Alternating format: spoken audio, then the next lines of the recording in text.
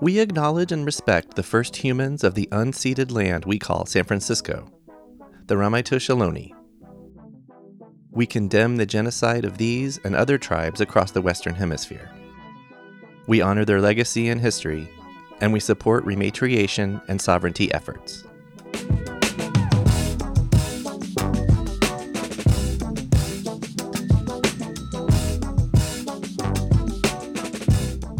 Hi, I'm Jeff Hunt. Welcome to Storied San Francisco, a podcast all about the people and places that make this city unique. This is part 2 of our episode on Gumbo Social, the pop-up set to become a brick and mortar this spring on 3rd Street in the Bayview. We continue our chat with Mr. Gumbo himself, Dante Ball. If you want to get in on some delicious gumbo, po' boys, or seriously good breakfast sandwiches before the spot on 3rd Street opens, head to Sunset Mercantile any Sunday morning. Here's Dante.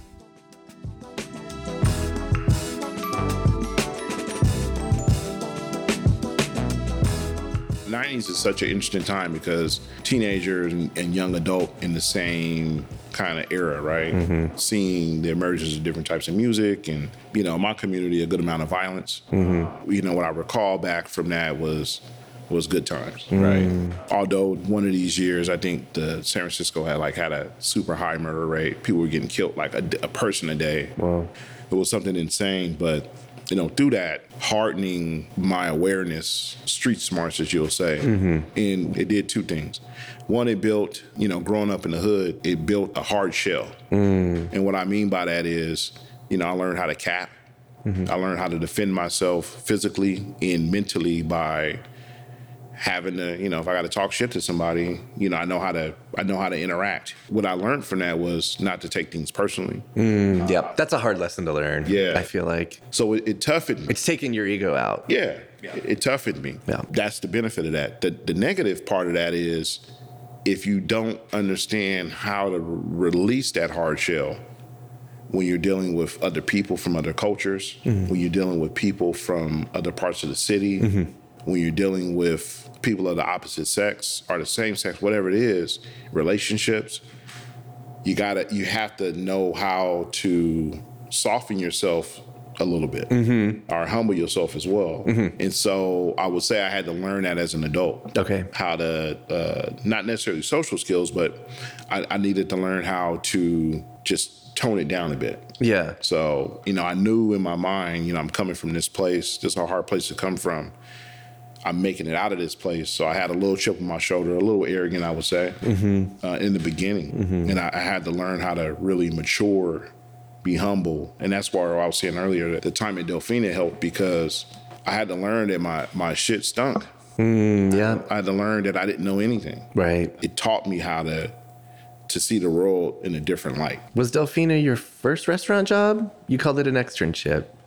Yeah. So how did it all come about? Yeah, so it wasn't my first restaurant job. My first restaurant job was I worked at a senior center, a living assistance home in Burlingame. Okay. And that was a great experience because one of my first mentors, Mr. Ramos, he's the person that really, during high school, I took a class which is called a ROP class, which means a regional occupational program. Okay. What it was designed to do was to give high school students trade access. To get in at places. Yeah. The city, being the city, mistakenly removed those programs from high schools. Okay. So I don't know if those right? I don't know if those ROP classes still exist, but when I told the student academic counselor, Jody Tapas, who's just an amazing human in her own right, she searched for 3 weeks to find something culinary.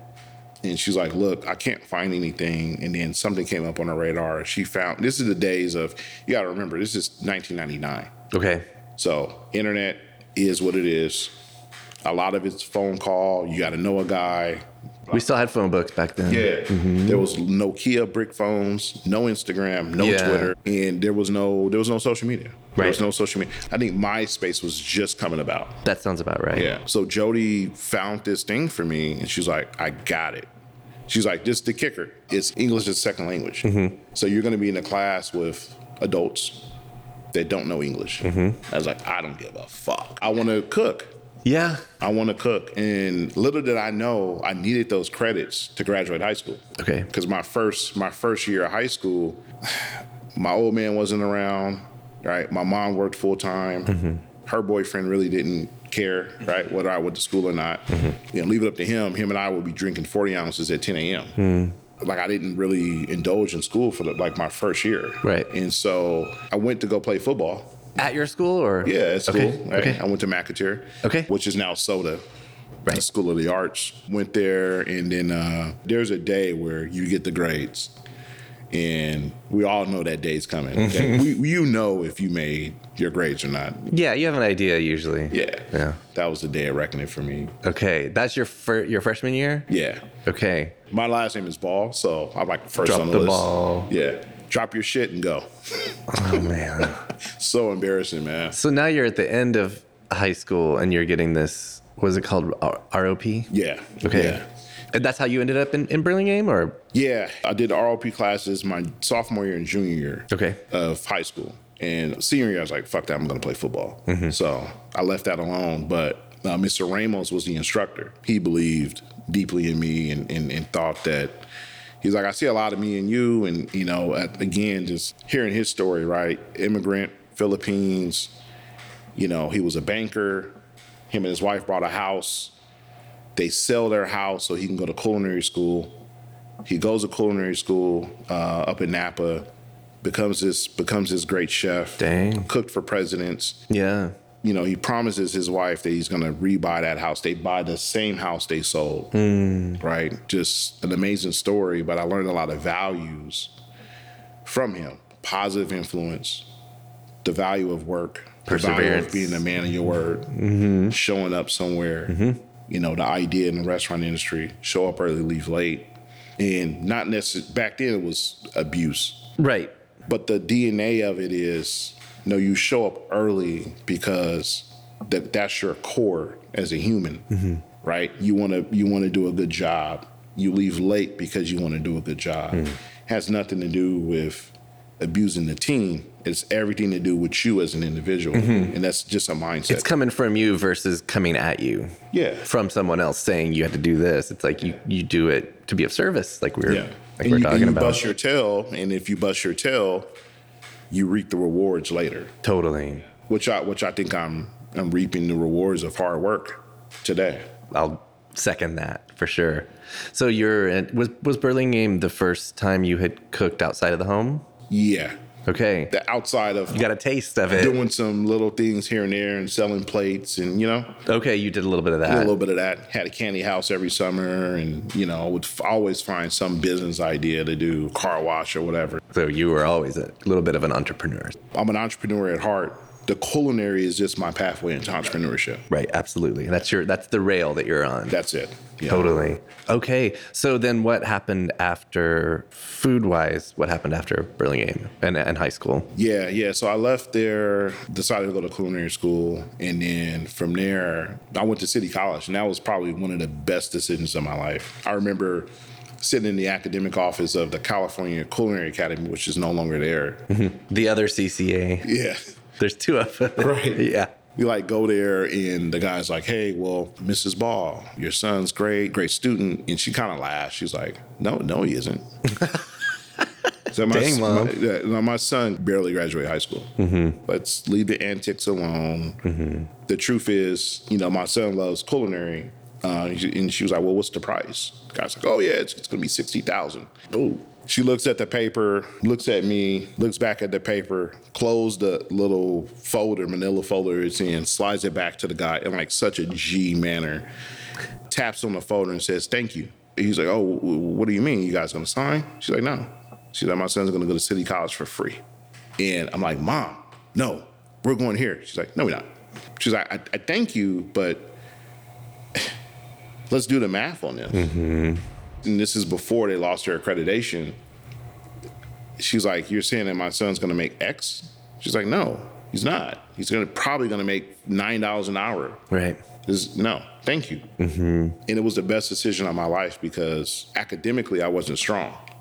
I wasn't a good writer. I sucked at reading. Like I needed I needed more whole skills. And so going to City College was the best decision ever. Nice. Because I was able to hone the math, the reading, all that stuff that I didn't think I needed.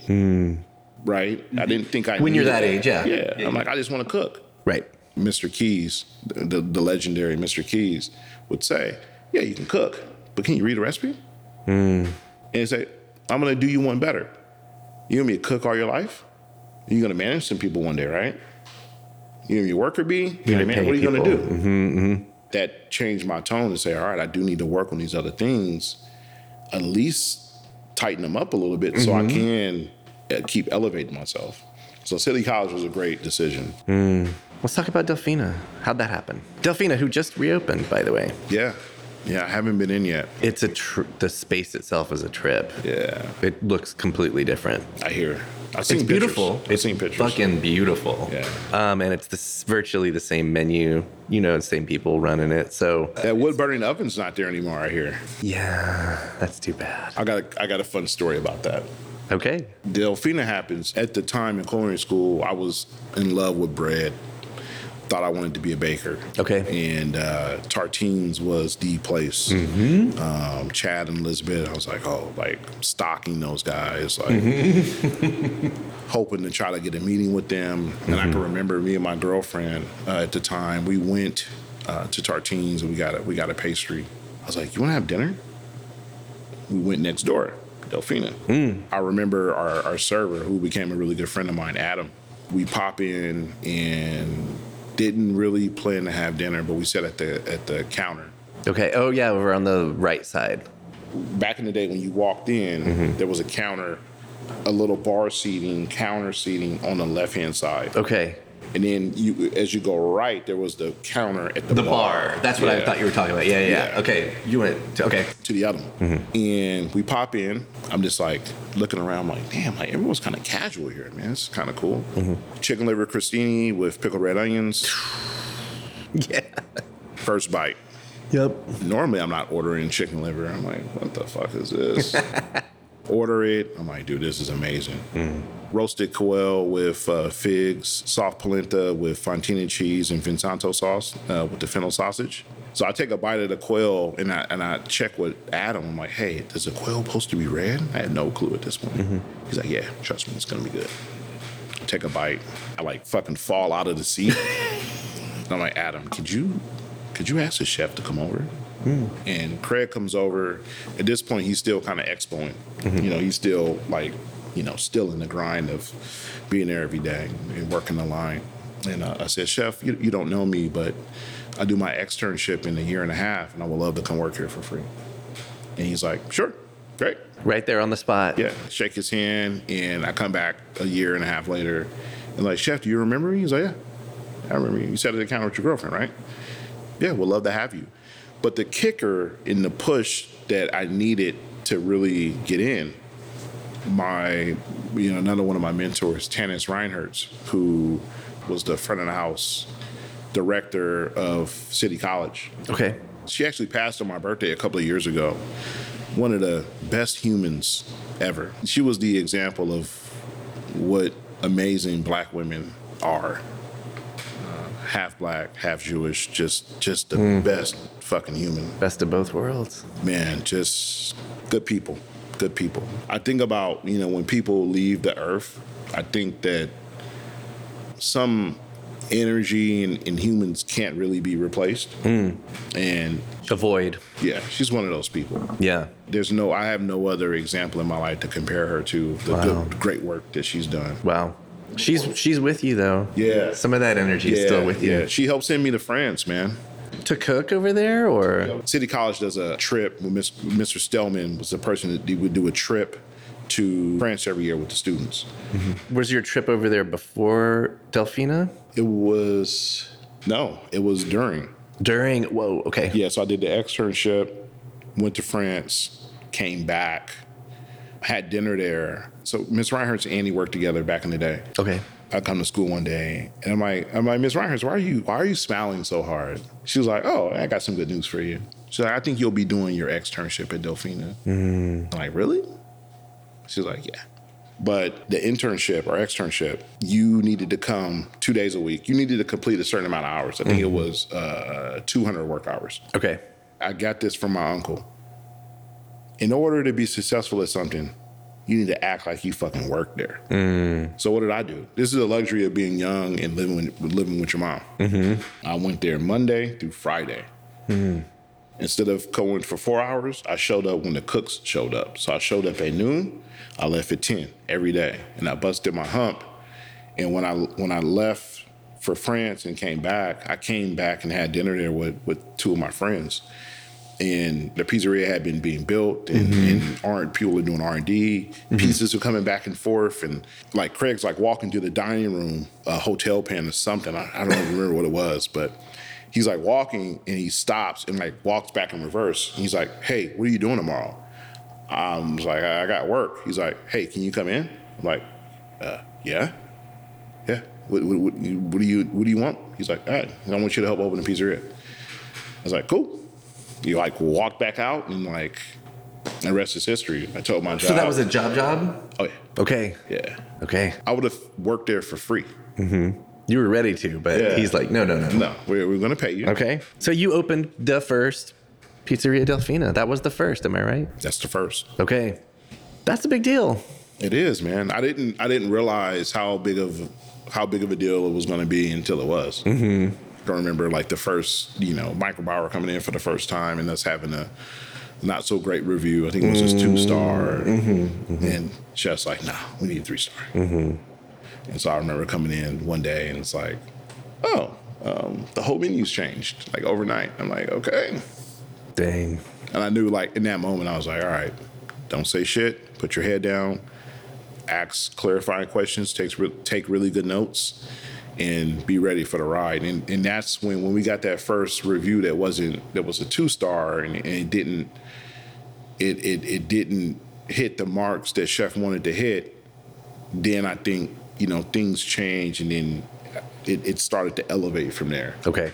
A good experience. And you were part of that. Yeah. I was a part of executing. I don't know if I was a part of any of the menu development, but I was definitely a part of the making sure that those things were executed and learning those lessons. Like I remember, heirloom tomatoes are in season, or early girls are in season, making something. And chef's like, "What do you think?" I'm like, "Oh, it's good." I'm like, "I don't fucking know." Like, I know this. I know I like these flavors. He's like, "All right, well, in order to understand the dish, you have to eat the whole thing." And I'm like, "Why?"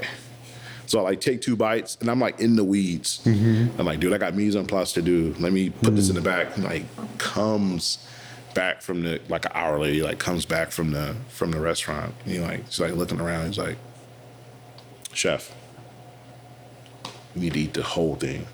And I'm like, "I'm in the weeds." He's like, "I don't give a fuck." He didn't say though. Craig's a pretty kind dude. He doesn't. That's not his energy. Yeah. But he's like, "No, you need to." He's like, "I don't care. Like, you need to eat the whole thing."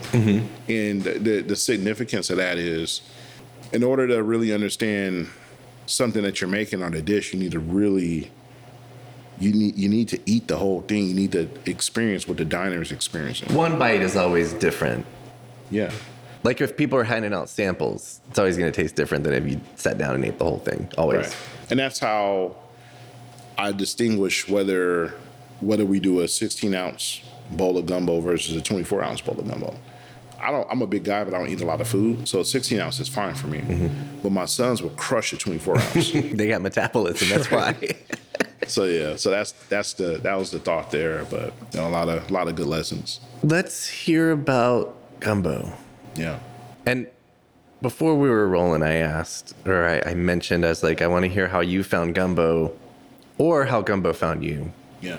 However it happened. My first memory of gumbo is, being 5 or 6, everyone coming together. It's Christmas, sausage, chicken, gumbo filet, just the smells of the house and seeing a bunch of seafood. This person, hey, we're waiting to get the shrimp because Uncle Larry or Tom or whoever is bringing it. People kind of communing together to get their portion of the gumbo, but also contributing to the pot. And I can remember grandma, man, just on that cast iron skillet, man, cooking the roux real slow. Back up. Man, you don't want none of this on you. You know, so my grandmother talks shit, man. I love it. Get your ass out of here. she's from the South, man. Yeah. The spirit of like talking about the food and why it was important to her, I can just remember those memories. And so that's the first time having a gumbo. So when was it, and perhaps why? Like, what was the context of you deciding and doing what eventually became Gumbo Social? How'd that come about? Yeah, so a couple of things. I wanted to find a dish that was controversial. And at this point in my entrepreneur journey, I'm thinking about like content and stuff like that. And it's like I need something that is going to be fun to talk about, controversial, and I need something we can create banter around. And the first... Something with a story, would you say? Yeah. And then... Gumbo's got a story. I would always do gumbo on Christmas. And, you know, folks would come over and it's like, oh, man, it's the best gumbo I ever had in my life. I'm like, oh, yeah, cool, whatever. But what I started doing is my best friend has a shellfish allergy, so it's so extreme for him. If he smells it, he starts to break out. Oh, wow. And so in order to get him to come to the house, I would need to cook the seafood separately. And so one day I was like, oh, cool, let's do king crab, let's do some lobster, let's do scallops, mussels. Let's just play. Why not? You know, someone's like, mussels and gumbo. It's like, well, whatever. Like, you don't have to put it in there, but why not? And so... You know, my friends come over, I'm sauteing up the seafood. Everyone, I'm like literally taking orders like it's a restaurant. People are getting their own customized bowl of gumbo. Nice. And I can remember my friend Tercel, he like, this guy can eat. And he's like, dude, can I pay you for some of this to take home? I'm like, nah, you can't pay me. But that was the start of, okay, cool. And then there was the social piece. Like, everyone was there. We were having a good time. We were drinking. We were talking shit. We were talking about our goals for the next year. We were talking about things that happened this prior year. We were talking about people who we lost. We're talking about the kids we want to have. We're talking about all these things and bonding over some food that I made, which happened to be gumbo at the time. And I was like, dude, like, I think I'm like falling in love. Yeah. Yeah. And my brother's like, what are you talking about? I was gonna fall in love with this gumbo, man. Like, I'm really feeling doing this. He's like, whatever. You always think about doing a concept or something. And then I start building it from there. And how long ago was this?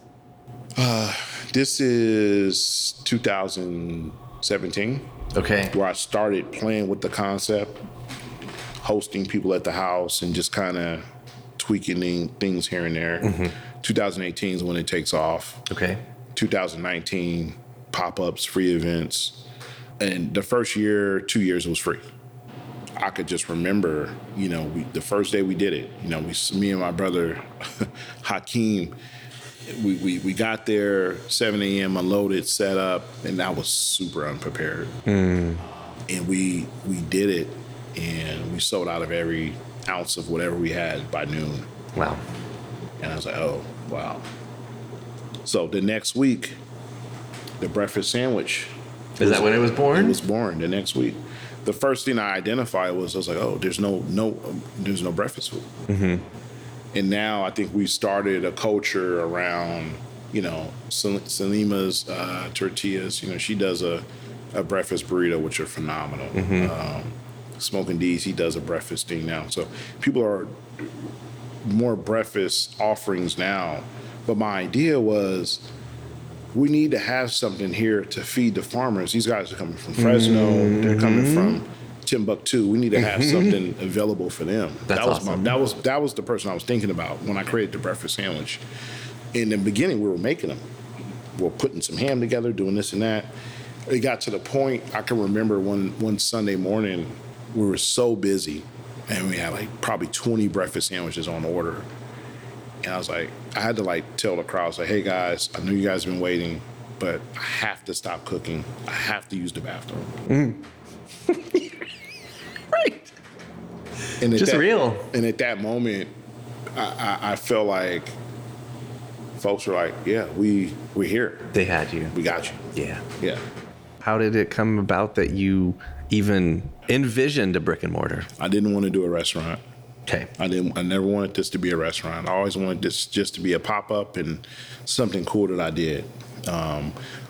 When I started doing the math, I was like, hey, we don't survive just on doing farmers markets. It's just cool if I'm doing a full-time job in this. Mm-hmm. But in order for the company to grow, we needed a retail space where we can constantly serve people and grow. Mm-hmm. And so an opportunity came up. The universe said it was time. And you got to listen to the universe. Yeah, a deal came through. We had an opportunity to seize a space, and we're working through that right now. And the goal is we're in the space now, but to get it where we need it to be, get it renovated and make it beautiful in here and start serving people. And open those doors. Yeah. And just make people happy. That's it. I love it. Any final thoughts before we wrap? Yeah. If folks having that opportunity to kiss their loved ones, do so as soon as you can. You never know when we won't be here, and you got any issues with those people, settle them. Life's too long to be mad at people. If you haven't had our gumbo, I urge folks to come out and find us and give us a try, give us a chance. And just on the record, I tell folks to eat more gumbo and, love, peace, and gumbo grease. Hell yes.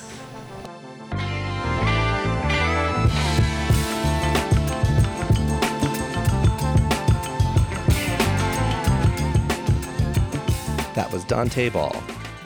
Just a reminder to check out Gumbo Social at Sunset Mercantile every Sunday morning. Their brick and mortar spot on 3rd Street opens this spring, so follow them on social media for the exact date. We've got a surprise for you next week on Valentine's Day. Check back next Tuesday for episode 11. And special thanks to sound designer Kayla Anchel, who did great work on this episode and part 1. Music for Storied San Francisco was produced, performed, and curated by Otis McDonald. Michelle Kilfeather does original photography for us. Aaron Lim of Bitch Talk Podcast is our contributing producer. And the show is produced and hosted by me, Jeff Hunt. Now in our 5th season, we have more than 200 episodes available on our website, storiedsf.com, or wherever you listen to podcasts. If you're able to, please rate and review the show. And drop us a line at storiedsf@gmail.com. Thanks for listening. Stay strong, weird, and healthy. And we'll see you next time on Storied San Francisco.